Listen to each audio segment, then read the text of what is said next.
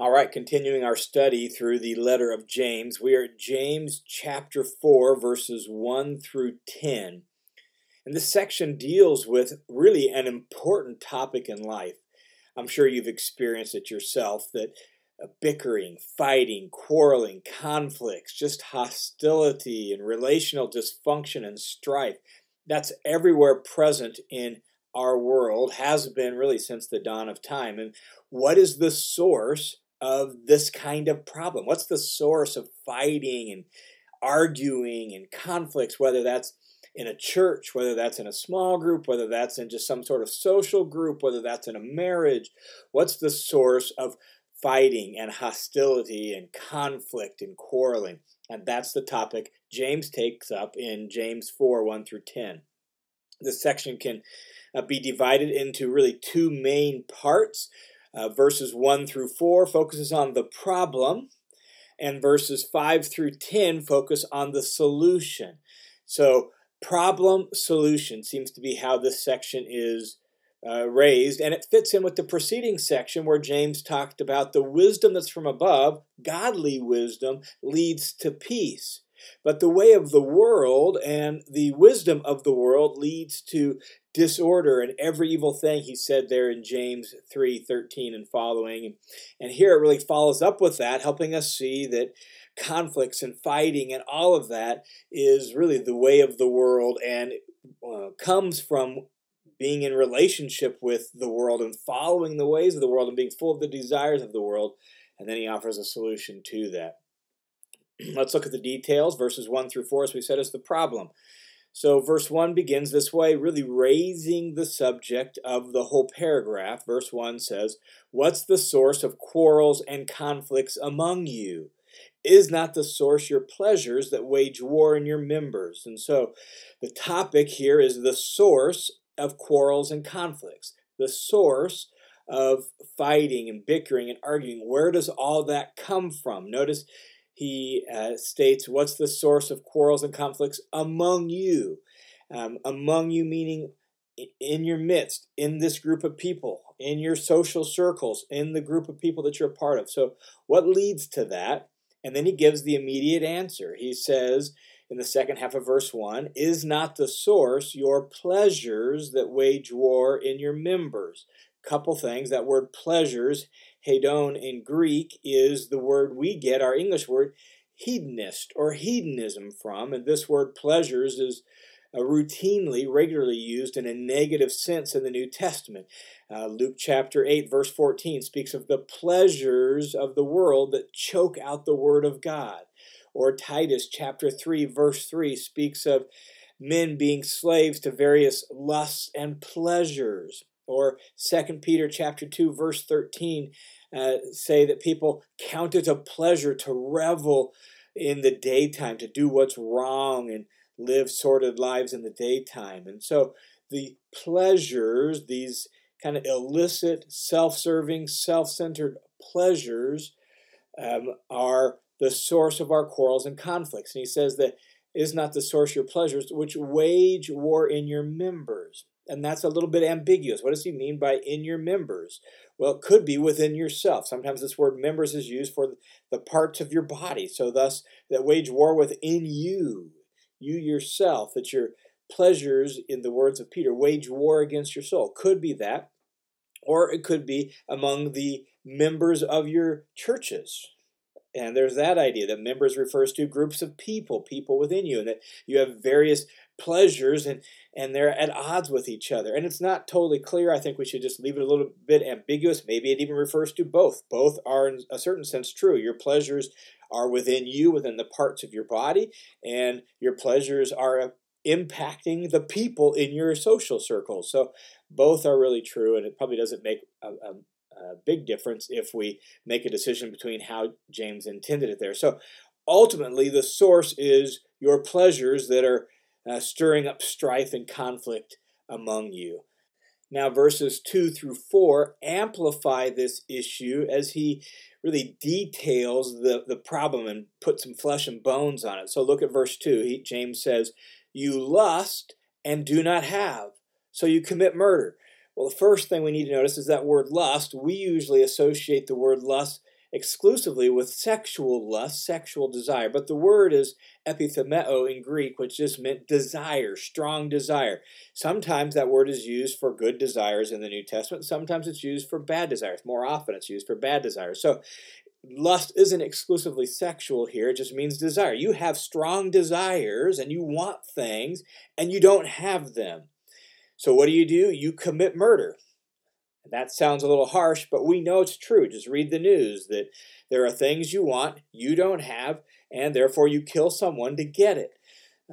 Sometimes in the New Testament, that word murder is actually used for just anger and fighting. You see that in the Sermon on the Mount. And so literal murder, yes. Maybe just fighting over things, okay. But you lust, you desire things, don't have, so you commit murder. Next, he says, you are envious of somebody else. You look at someone else's life and you're like, man, why can't I have that? I wish my life were like that. I wish I had those things. You are envious and cannot obtain, so you fight and quarrel. And so he has kind of developed more fully, amplified this idea of how our pleasures are really the source of our conflicts. And then he goes on and says, you do not have because you do not ask.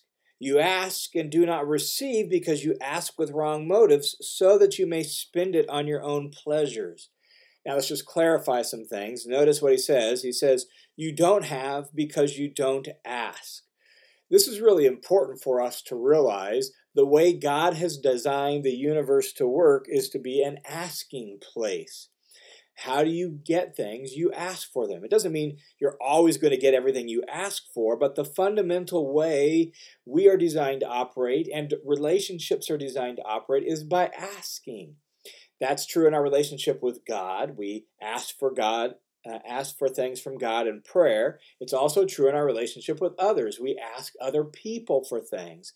That's the way God designed the universe to work. You hear that in the teaching of Jesus. Ask and you shall receive, right? This asking is just the nature of the universe. We used to teach our kids this as they were growing up. When they were small, little kids tend to demand things, and we always told them, ask, don't demand. That's the way the universe is designed to work. So you do not have because you do not ask, whether asking God for them or asking other people for them. Then when you do ask, you ask and do not receive, he says in verse 3, because you ask with wrong motives. And so when you do ask, you don't receive because you ask badly, whether you're asking God for things or whether you ask other people for things. And that word translated wrong motives, that's a bit of an over translation in my opinion. The word is simply bad. You just ask badly.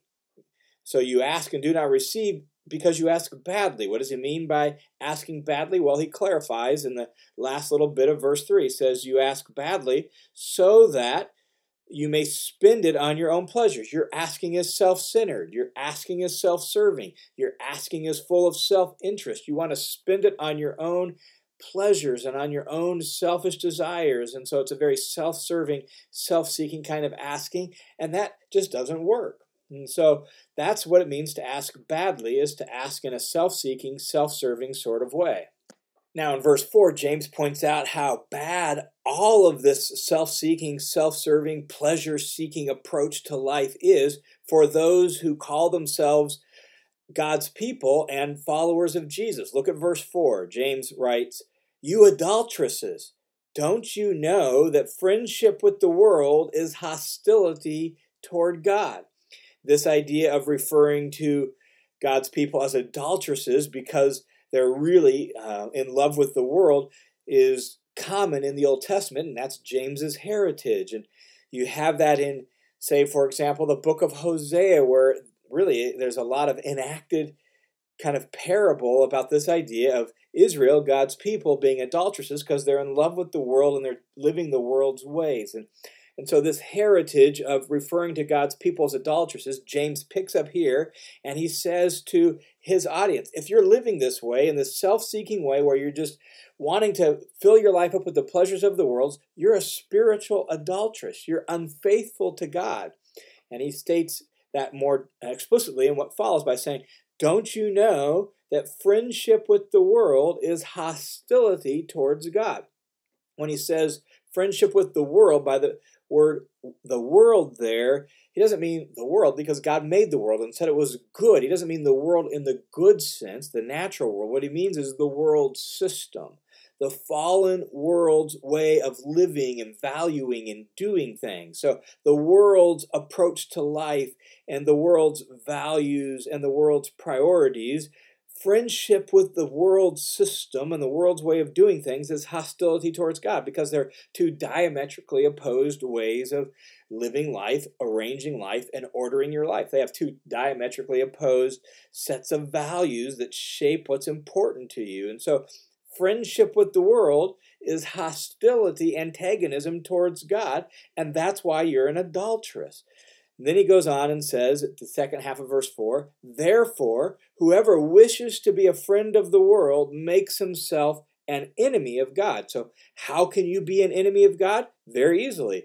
Just make your life all about the pleasures of this world and getting good things from this world and the values of this world. Do that and you will be an enemy of God because you will have set yourself up against God and God's ways and God's priorities and God's things. And so friendship with the world makes you an enemy of God. So there you go. That's the problem as James states it here. The source of quarrels and conflicts comes from your own self-seeking, self-serving pleasures, and that not only puts you at odds with other people, it puts you at odds with God. And so this is the real problem. This is the root of the problem when it comes to arguing and conflict and fighting and bickering in our relationships with people. What's the solution?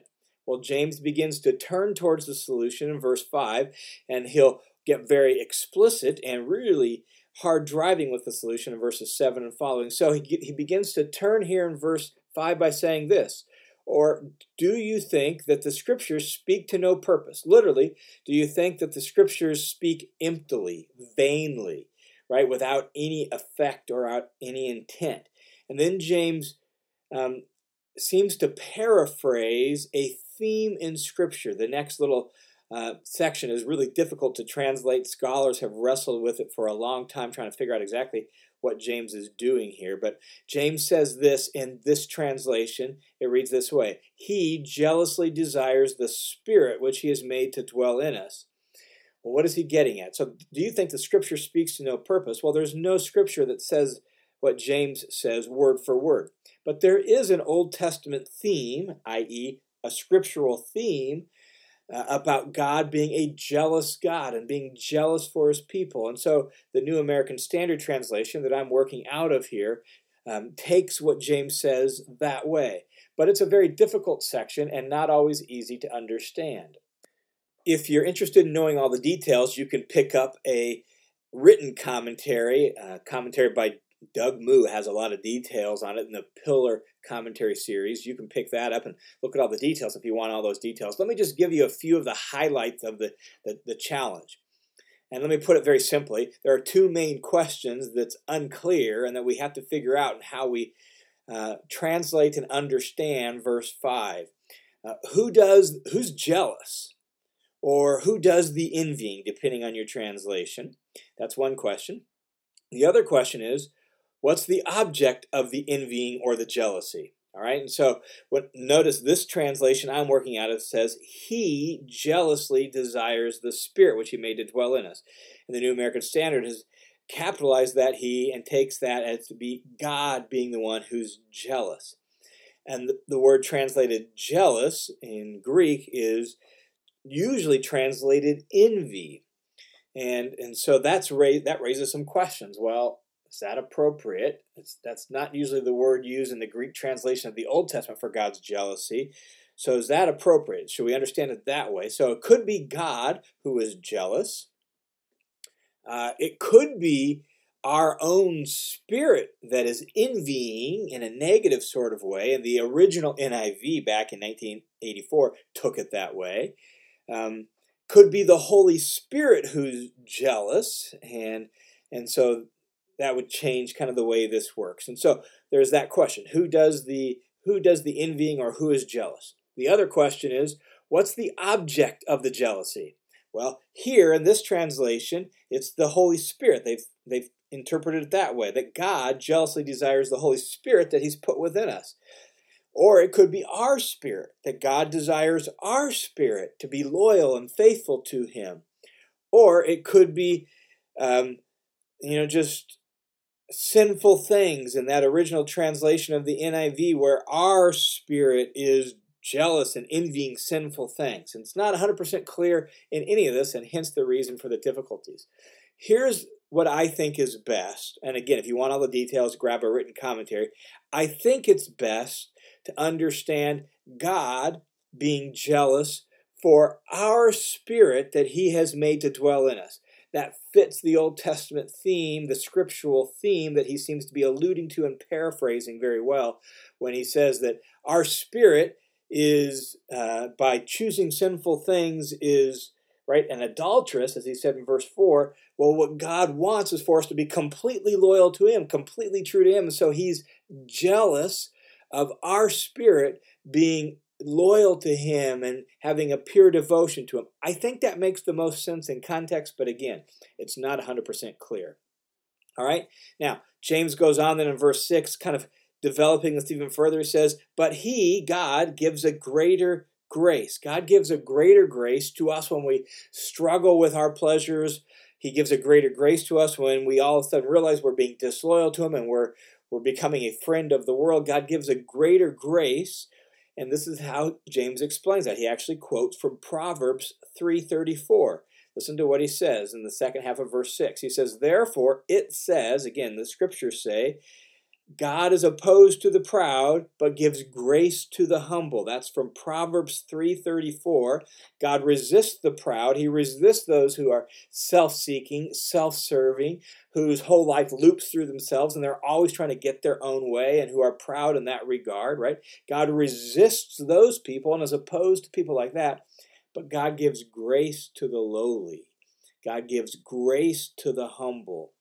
And so now we're beginning to turn towards a solution. The solution is this self-seeking, kind of proud, self-centered approach to life where we want our own pleasures. That leads to conflict and fighting and all of that.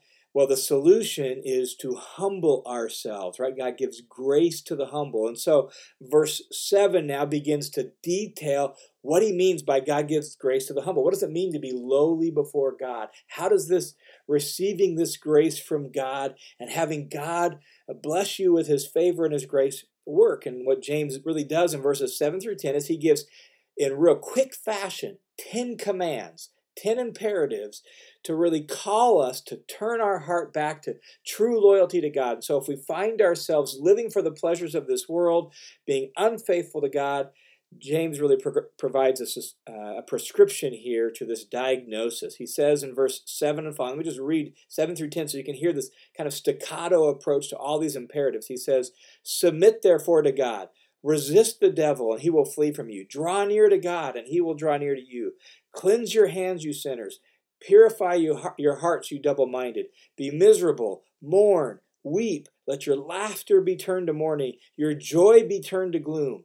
Humble yourselves in the presence of the Lord, and he will exalt you. And so, real kind of hard-hitting call to repentance is what James has here in verses 7 through 10. So he says, submit therefore to God. That's the first thing. If you're going to humble yourselves before God, starts with submitting to him, arranging your life under God and his ways. That's the idea of submit. So submit therefore to God. Resist the devil. Stand against the devil and his schemes and his ways. So resist the devil. And notice the promise that follows from that. Resist the devil and he will flee from you. So if you submit to God and resist the devil will flee from you. Then he says, draw near to God. So come close to God. That's this imagery in James's thought world is the picture of coming towards God in worship, drawing near to him in prayer, building your life around him. So draw near to God. And notice the promise attached with that. And he will draw near to you. God's not going to, play hide and seek in the sense of he's going to run away from you. If you draw near to him, he will draw near to you. So draw near to God and he will draw near to you. Cleanse your hands, you sinners. And When it says cleanse your hands, that refers to your external actions, the actions of your life. So clean up your life. Start doing what's right, you sinners. Notice that phrase, you sinners. This is one of the only places in the New Testament that it appears that people who have already made a decision to follow God, Christians, are called sinners. Most of the time they're referred to by more positive terms like saints, like God's people, right? But James is making this really strong call to repentance for people who are compromising with the world and who are living for life's pleasures in this world and thus who are at odds with God. And so he calls them out on that, says, cleanse your hands, you sinners. And then he says, purify your hearts, you double-minded. And so cleanse your hands, your external actions. Purify your hearts, you double-minded. And we've already seen this word double-minded elsewhere in James. It's this idea of trying to have one foot in the world and one foot with God. And so you're divided, you're two-souled, you're split is the idea. And you're not completely loyal to God. So purifying your hearts means set your heart solely on God. Don't be split in your loyalties and split in your allegiance and split in your actions. You have your heart fully set on God. So purify your hearts, you double-minded. And then in this call to repentance in verse 9, James says three things that really sound at odds with the normal Christian life. And that's why we have to remember this is a call to repentance. Verse 9 says, be miserable, mourn, weep. Let your laughter be turned into mourning and your joy into gloom. Like, what a downer, right? Like verse 9 is. And yet, bear in mind what James is doing. Christians are supposed to rejoice. The Apostle Paul, Philippians 4:4, rejoice in the Lord always. Again, I say rejoice.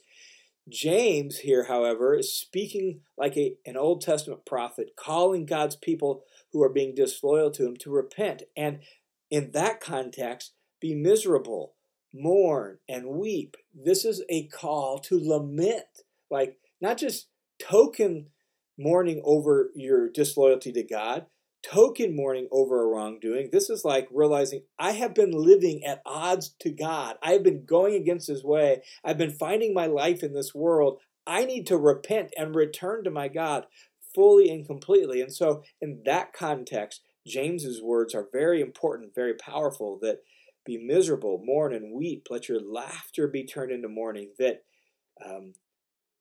spiritual adultery, friendship with the world, is not something to be treated casually. It's to be taken with the utmost seriousness and responded to with mourning and lamentation and sorrow that leads to genuine life change. And that's what James is calling here. So be miserable, mourn, weep. Let your laughter be turned into mourning and your joy into gloom. And then verse 10 kind of restates where all this began. Humble yourself in the presence of the Lord and he will lift you up, right? Like God gives grace to the humble. And so this bowing before the Lord, submitting to the Lord, drawing near to the Lord, repenting of your spiritual adultery and becoming wholly loyal to the Lord and saying, God, whatever you want, that's what I will do. That's humbling yourselves in the presence of the Lord. And the promise that goes with that is when you do that, God will exalt you. God will lift you up. So you take this lowly posture of lowering yourself before God, trusting his ways, trusting his wisdom. And when you do, he in due time will lift you up. Well, that's the solution to the problem of quarrels and conflicts. And so James has said that the ultimate source of quarrels and conflicts in any relationship, in any group of people, ultimately is selfishness, self-centeredness, self-seeking, self-serving. So, do you have quarrels and conflicts in your life?